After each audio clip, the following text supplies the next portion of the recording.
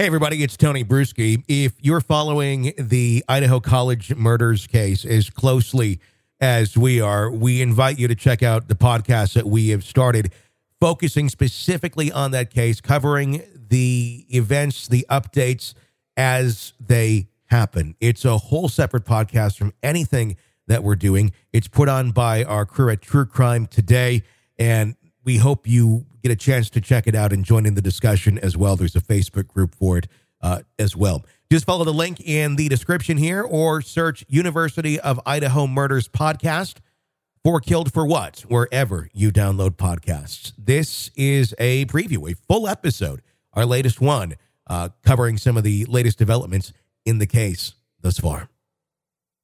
True Crime Today.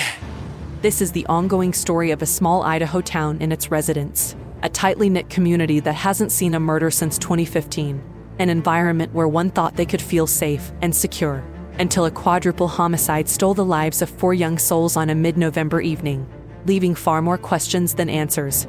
Where will the investigation lead, and how do we get there? This is the University of Idaho Murders Podcast.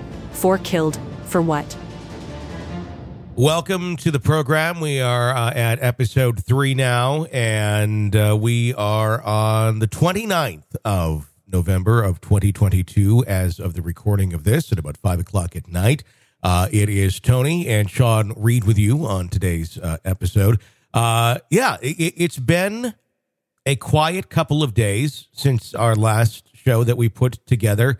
There has been little bits and pieces here as far as anything big or breaking or, oh my gosh, maybe we have some answers. I don't think we're there at all. Yeah, I think right now there's less is more. When you hear information released from law enforcement, it's going to be very important. So much of the same. Folks that are continuing to be discouraged and almost requesting a plea to tell us more. We all need to take a collective breath, understanding the less information that we continue to hear as the days go by. We can only assume and take confidence and reassurance that there is more and more going on behind closed doors, leading up to some definitive information and hopefully a suspect. It's like the Wild West out there right now. People making their allegations or their conclusions or their theories on this or that, and a lot of holes being punched through some of them, and some other questions just kind of slowly coming up as these very slowly onion peel layers get kind of peeled off here. One thing that I'm still kind of I'm wondering about is how close are they to having a truly having a person of interest in mind? Because we're on week 3 here.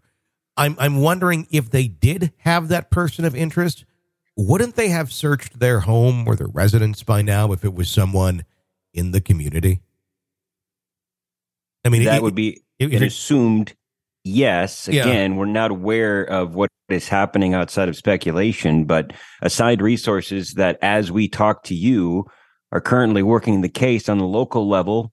Moscow Police Department has 4 detectives, 24 patrol officers, and 5 support staff dealing exclusively with this ongoing investigation. On the state level, Idaho State Police has 20 investigators, public information officer, ISP forensics services, and mobile crime scene team, as well as 15 uniformed troopers to assist with community patrols. And then on the federal level, FBI has 22 investigators in Moscow currently, 20 assigned agents located in addition to the 22 investigators out of the Treasure Valley, Idaho office, Salt Lake City in West Virginia, as well as 2 behavior analysis unit agents. So you have the rumor mill, you have the speculation.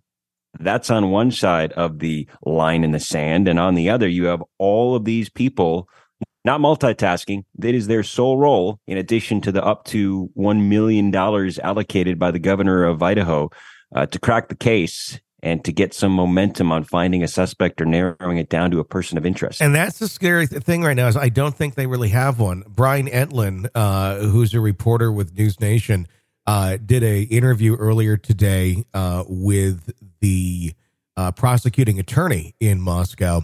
And he said, this is the prosecuting attorney, we do not have a name of a person or persons who are actual suspects. Prosecuting attorney also said that they have made progress eliminating possible suspects, but don't have a current suspect or person of interest in the University of Idaho murders. Brian even had said something like, so there's not anybody you're holding back on talking about, you don't want to compromise the case, and you're just not saying at this moment. And he said not to his knowledge. And this is, again, an attorney, correct? It's the prosecuting attorney in the city of Moscow. So, again, you have to sadly become a participant when you think of watching Law and Order. The verbiage and words that are used, and more importantly, not used right now, because there is so much fluidity and you don't want to hopefully screw your case when somebody is caught, there's very selective words that are being used. You obviously can't give all the information, and you have to be very smart in what words you use, because when they do ultimately find somebody, or how close they currently are, then they can go back and use it for or against them. Yeah, I mean, I get that. And again, I'm just kind of, sitting here giving my assumptions. I would think that if you have someone, a party of interest here in this, or a person of interest or a suspect in mind, 3 weeks in, the first thing you would want to do if you did have someone you were suspecting is get into their residence. If there's any evidence there, if there's anything trying to be hid, they'd have 3 weeks now to hide it if they've not gone in anywhere, which tells me they don't have anybody. And with the prosecuting attorney even saying that this afternoon, I honestly feel like there's this hope that there's somebody that they're kind of watching. I think that's why there's been so much pressure on people like the boyfriend and the neighbor and all this. And because people, they want their villain. And I don't think these people are necessarily the villains. I really don't. I mean, it's certainly appropriate to look at everybody. I feel like they have been in the first couple of weeks there. Everybody say, well, what about this? What about that? A lot of those holes have been poked into this sort of thing.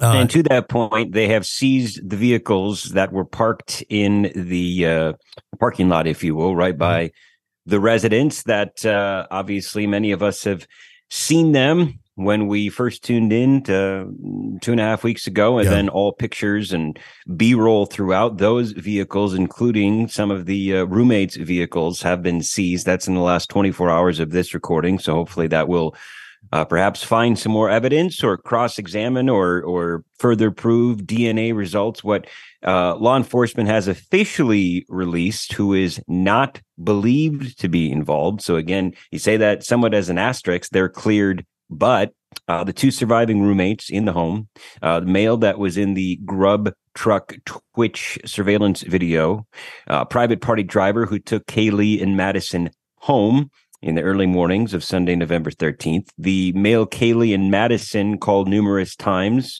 This, of course, is referring to the ex-boyfriend during the early morning hours of November 13th, as well as any individual at the residence when 911 was called, which we now know, of course, it was the two surviving roommates, as well as a friend or friends that they called over when they woke up and became, of course, very fearful of one or more roommates, which they believed were unconscious, which I read before, and you can correct me, additional information you found out, Tony, is that we had thought, how would you call 911 and say your roommate is unconscious? Wouldn't you see blood?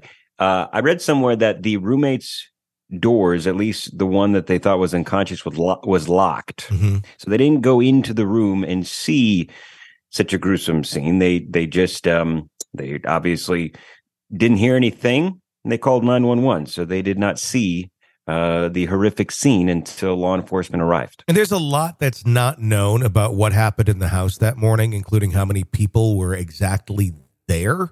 So it does, because the friends got called over before the police got called over. And as it seems to turn out, the person who called 911 on their phone was not one of the other two roommates. It was a friend that is dialing 911. And perhaps it was because, another friend or somebody was unresponsive. There's the possibility in there that the 911 call wasn't even made necessarily about the murders, that it was possibly a friend or something that, was really passed out and drunk that was staying there. Again, speculation, but it might have been something like that. And then they started looking around and realizing, oh, my God, because from what we've heard, the two roommates that did survive were freaking out, running literally out of the house. And then there was other friends that came in, and then the police were notified shortly thereafter. I think if there's any sneaking suspicion of, okay, why would the 911 call come from one of the roommates' phone, but it's not the roommate on the phone? It didn't. I apologize. So there is updated information that the 911 call came from. It's not from her phone. No. One of the two additional roommates.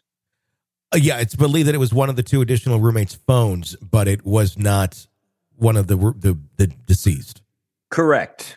One of the two roommates who were not involved in killed. The direct murder. Yeah, correct. Exactly. The alive ones, the ones who are still alive right now. Yeah. Yes. Yeah.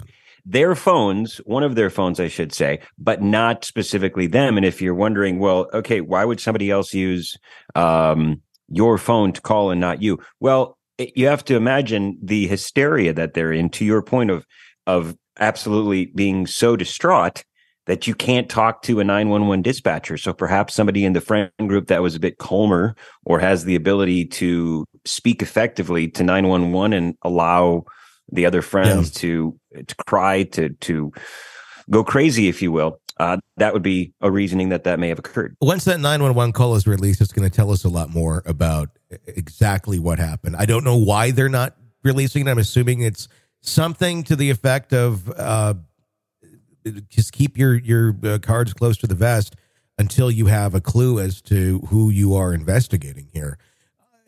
An interesting comment was made yesterday morning. Nancy Grace was being interviewed on something, and she said the perp is most likely not a convicted felon because he's not popping up on AFIS or CODIS.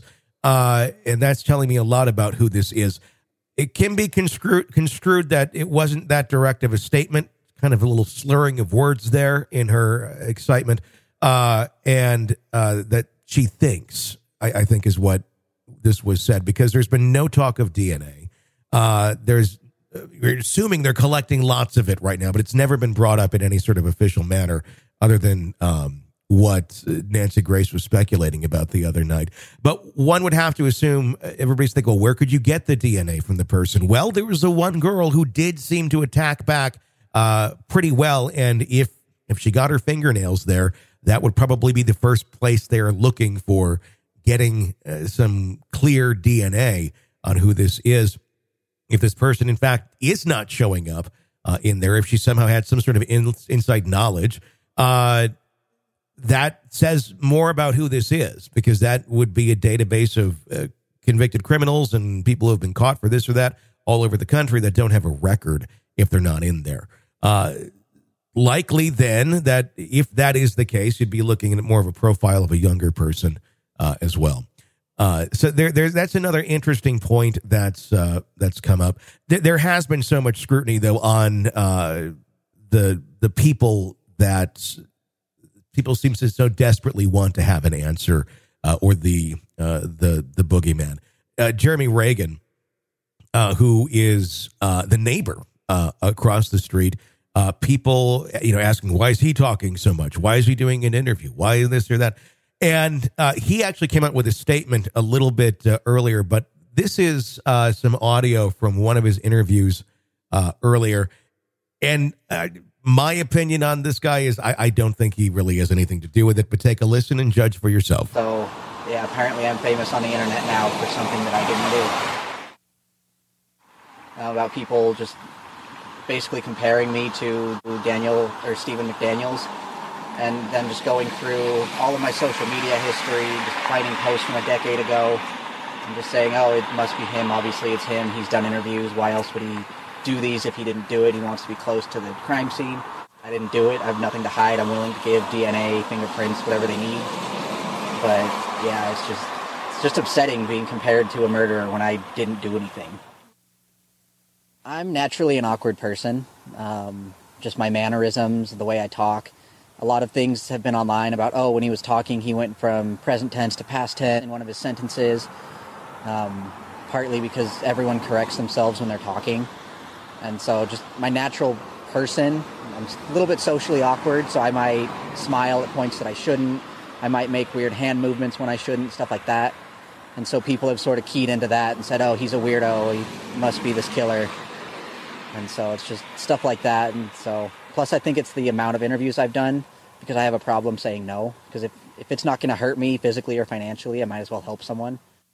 And his alibi? I was asleep. I went to bed around 11:30-ish that night.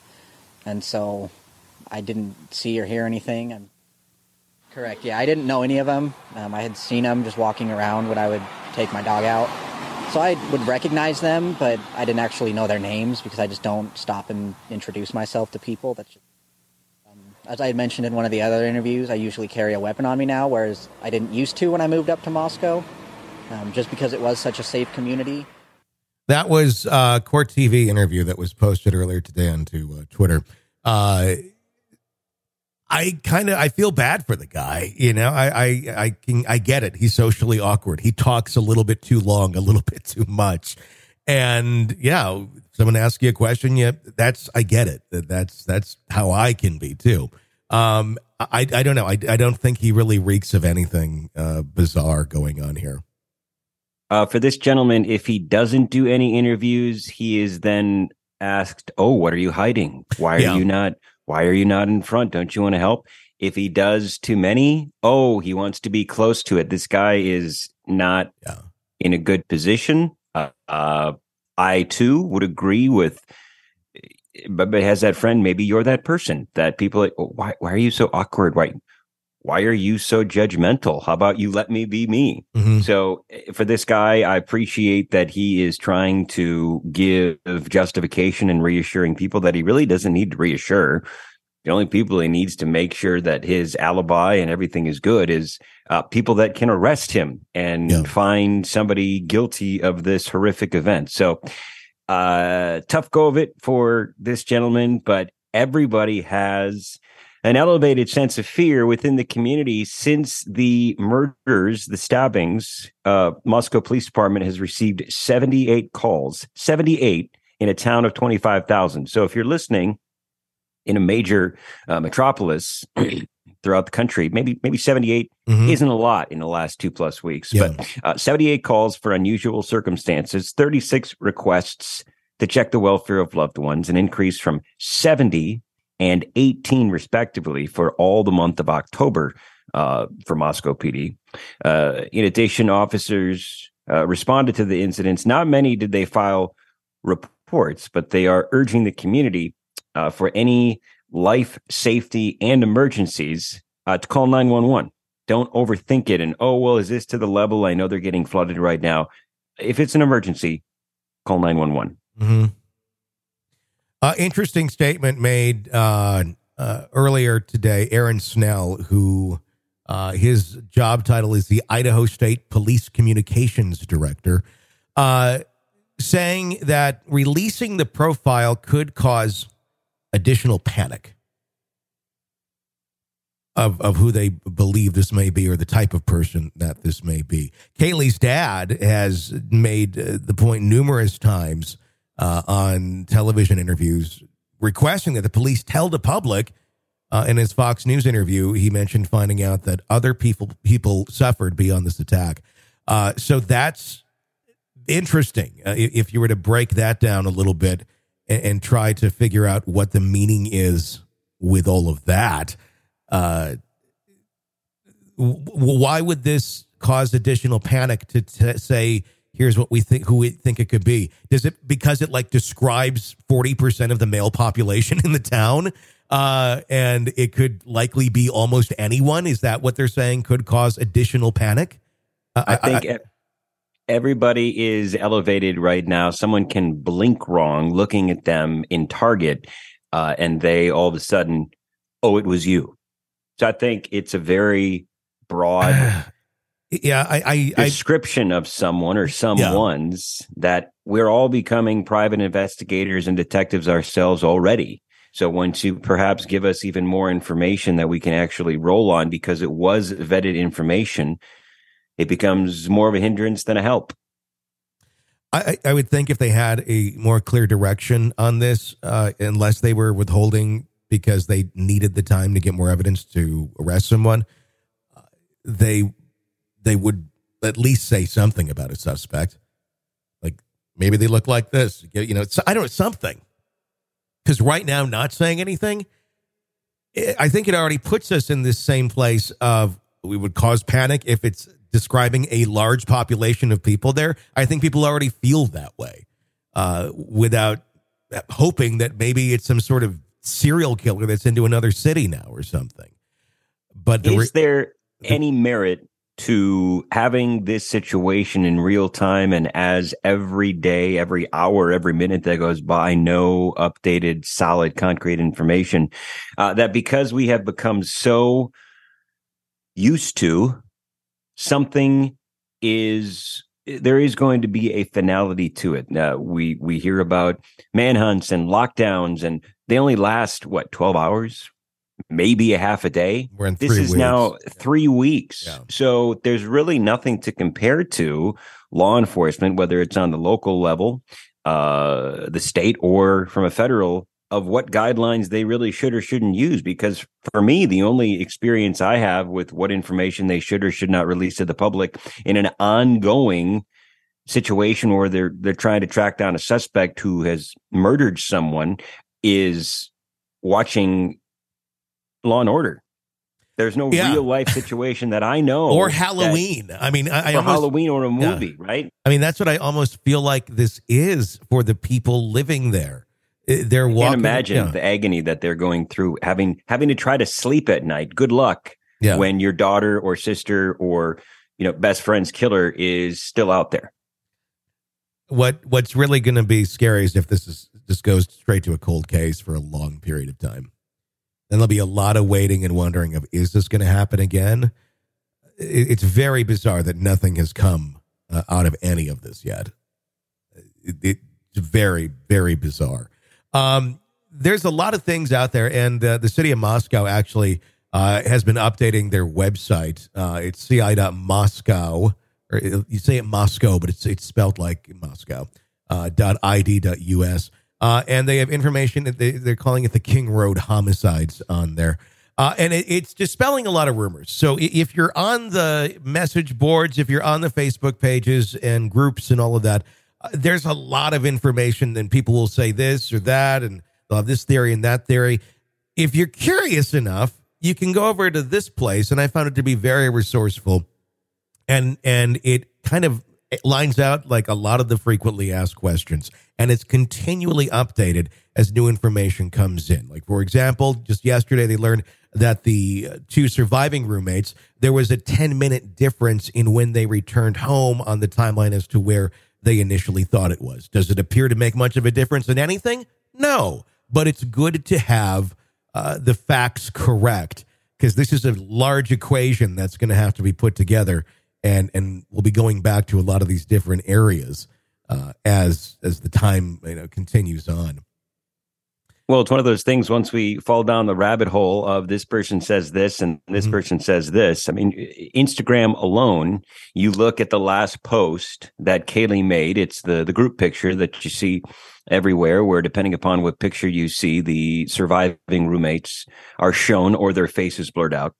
There's almost an argument going back and forth on Instagram comments on the picture. This would be a good resource to use if you do not want to argue and you're literally just trying to find out, okay, what vetted information is out there. The city of Moscow has done a great job. And to your point, not only a list that is one and done, it is an ongoing updates. And if need be, vetted information is changed to be as honest and forthright as we can to all of us that want to know, but at the same time, keep the integrity of the ongoing investigation. Mm-hmm. And the way that this stuff is being communicated to the public as well. The word targeted is being used quite often, but they're not really saying what they mean by it being targeted. Even one of the sisters, Kaylee Gonclave's sister, Olivia, actually went on an interview earlier and gave some of her feelings on this. This is when she talked with Chris Cuomo on News Nation last night. It's really difficult, especially because law enforcement is kind of throwing around this term targeted. But we don't know what that means. And it almost makes it feel alienating because we don't have any more information on that. I don't know who that target was. I don't know if it was all of them, if it was one of them. And I don't know. I mean, I don't know. The family really very much, I think, in the dark as well. I mean, I think everybody's in the dark, quite honestly. A lot of people really hoping to find some answers here, but still not a whole hell of a lot to base this on as they continue to try and update the timelines. Some of the other questions that have been asked, and I know we're kind of all over the board here on this because there's just a little bit of this there, a little bit of that there, and there really isn't a cohesive way to put any of this together right now. I feel like we dumped the puzzle box out, and now we're just kind of moving puzzle pieces to the general area that they think that we should have them in. And like, there's some blue sky over here, there's some trees over here. These likely work together, and slowly some of this will come together. But it's just a freaking mismatched box of pieces that we don't know about. The dog, people have been having thoughts about that. I asked the other day, and I haven't found a real true answer to it, was the dog looked at for DNA evidence, or did it get kind of passed around a little bit too quickly? The dog, unharmed, turned over to Animal Services and later released to a responsible party. There's speculations that the ex-boyfriend of one of the girls is the one that's taking care of it. One of the guys who's also constantly being pointed out and saying, what do you think about this guy? So far there doesn't seem to be a lot of evidence pointing at him, at least as of not now, other than just speculation, and people like to jump towards the conclusion of it's an ex-boyfriend. I don't know. Nobody knows, but it doesn't seem to go that way, and people are very much on their train of this must be that. Reports of skinned dogs, that was covered fairly early. There was a skinned dog that was found earlier in the year. They determined that was not part of this. I don't know how you determine that. Like, what was this from? Like, maybe if it's just completely not connected.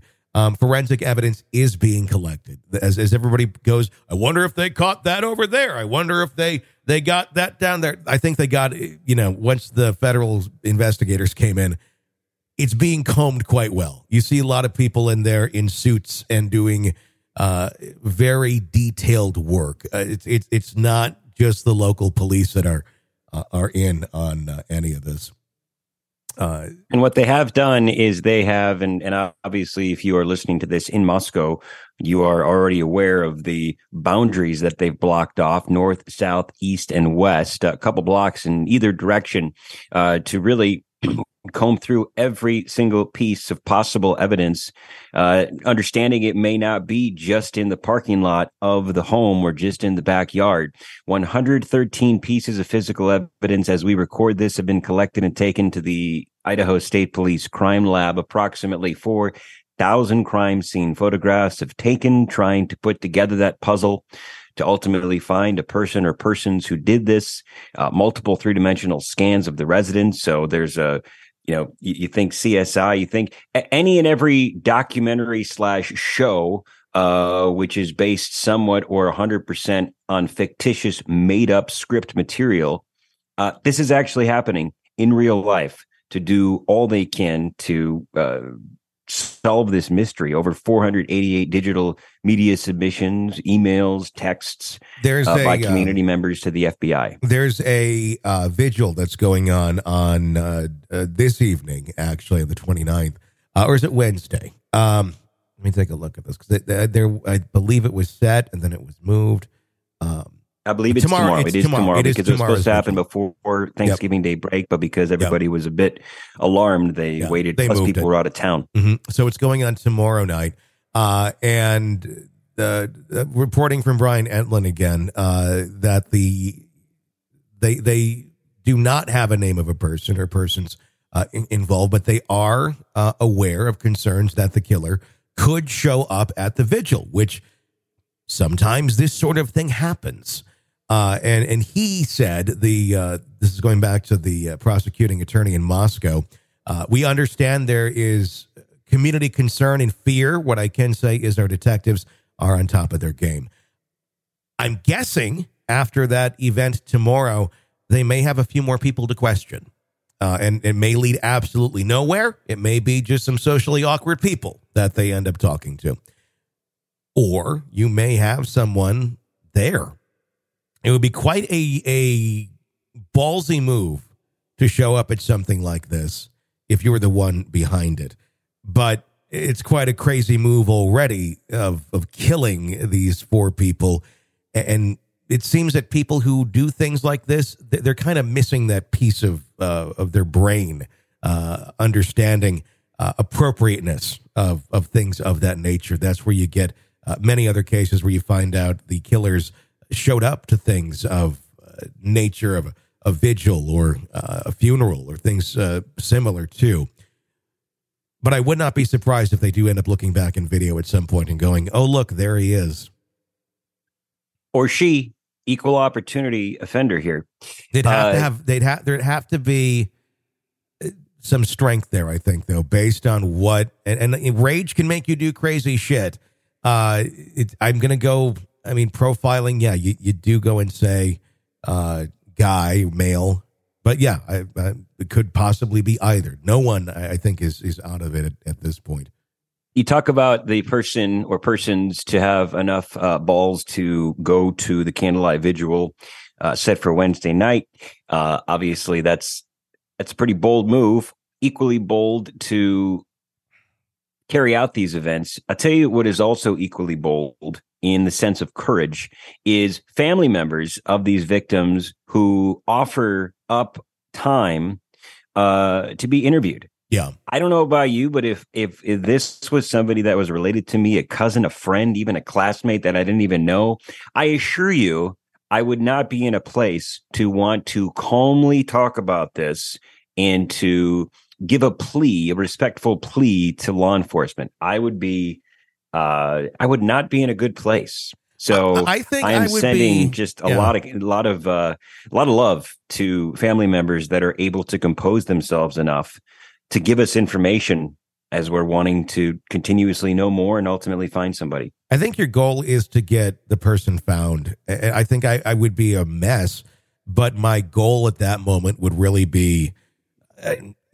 justice. And I would be talking to anybody and everybody I could. And if I felt like things weren't going well or something, my voice would ring a lot louder, because if I were a family member of the person, if you were to point those things out versus anybody else. And again, that doesn't necessarily mean that things aren't going well, but if you voice your frustration, it maybe stirs the pot a little bit more. But I'm honestly looking at this, I think the pot is stirring as fast as it possibly can move at this exact second. Some pretty easily understood pieces of information, but those wondering forensic evidence and collected and, isn't it processed by now? Test results and such, of course, we're not going to find any of that out, even if it has. Understanding this is an ongoing investigation, the results of DNA or matches or not, we are surely not going to be the first to know as the public. Yeah, and it's going to take time with any of that sort of thing, especially if they're going into genealogical DNA. That could take even more time. That would be something where they would be either asking someone blatantly to submit their DNA because they believe a family member is a possible suspect, if that family member is refusing. And if it's refused, then that's where you have your private, investigators or it's undercover investigators sitting at the Starbucks waiting for someone to sip on a coffee and throw the cup away so you can get the DNA. And that stuff takes a while. So I think we're in for a long journey on this. I really hope I'm wrong, but I don't feel like they're going to come to a conclusion anytime soon. And that's all we got for right now. That's kind of the midweek update on this horrible tragedy in Idaho. 4 Killed for What? You can check out our Facebook discussion page. Just search for the University of Idaho Murders podcast, 4 Killed for What? And you will find us, the Idaho College Murders 4 Killed for What podcast, up on Facebook groups to join into the conversation there. Always interested to hear the theories. There's a lot of them right now. And we slowly get the drip of information. We'll continue to discuss it right here. Be sure to press subscribe so you don't miss any updates as we continue to follow this horrible case. Until next time, for Sean, I am Tony Bruschi. Thanks for listening to this edition of 4 Killed for What?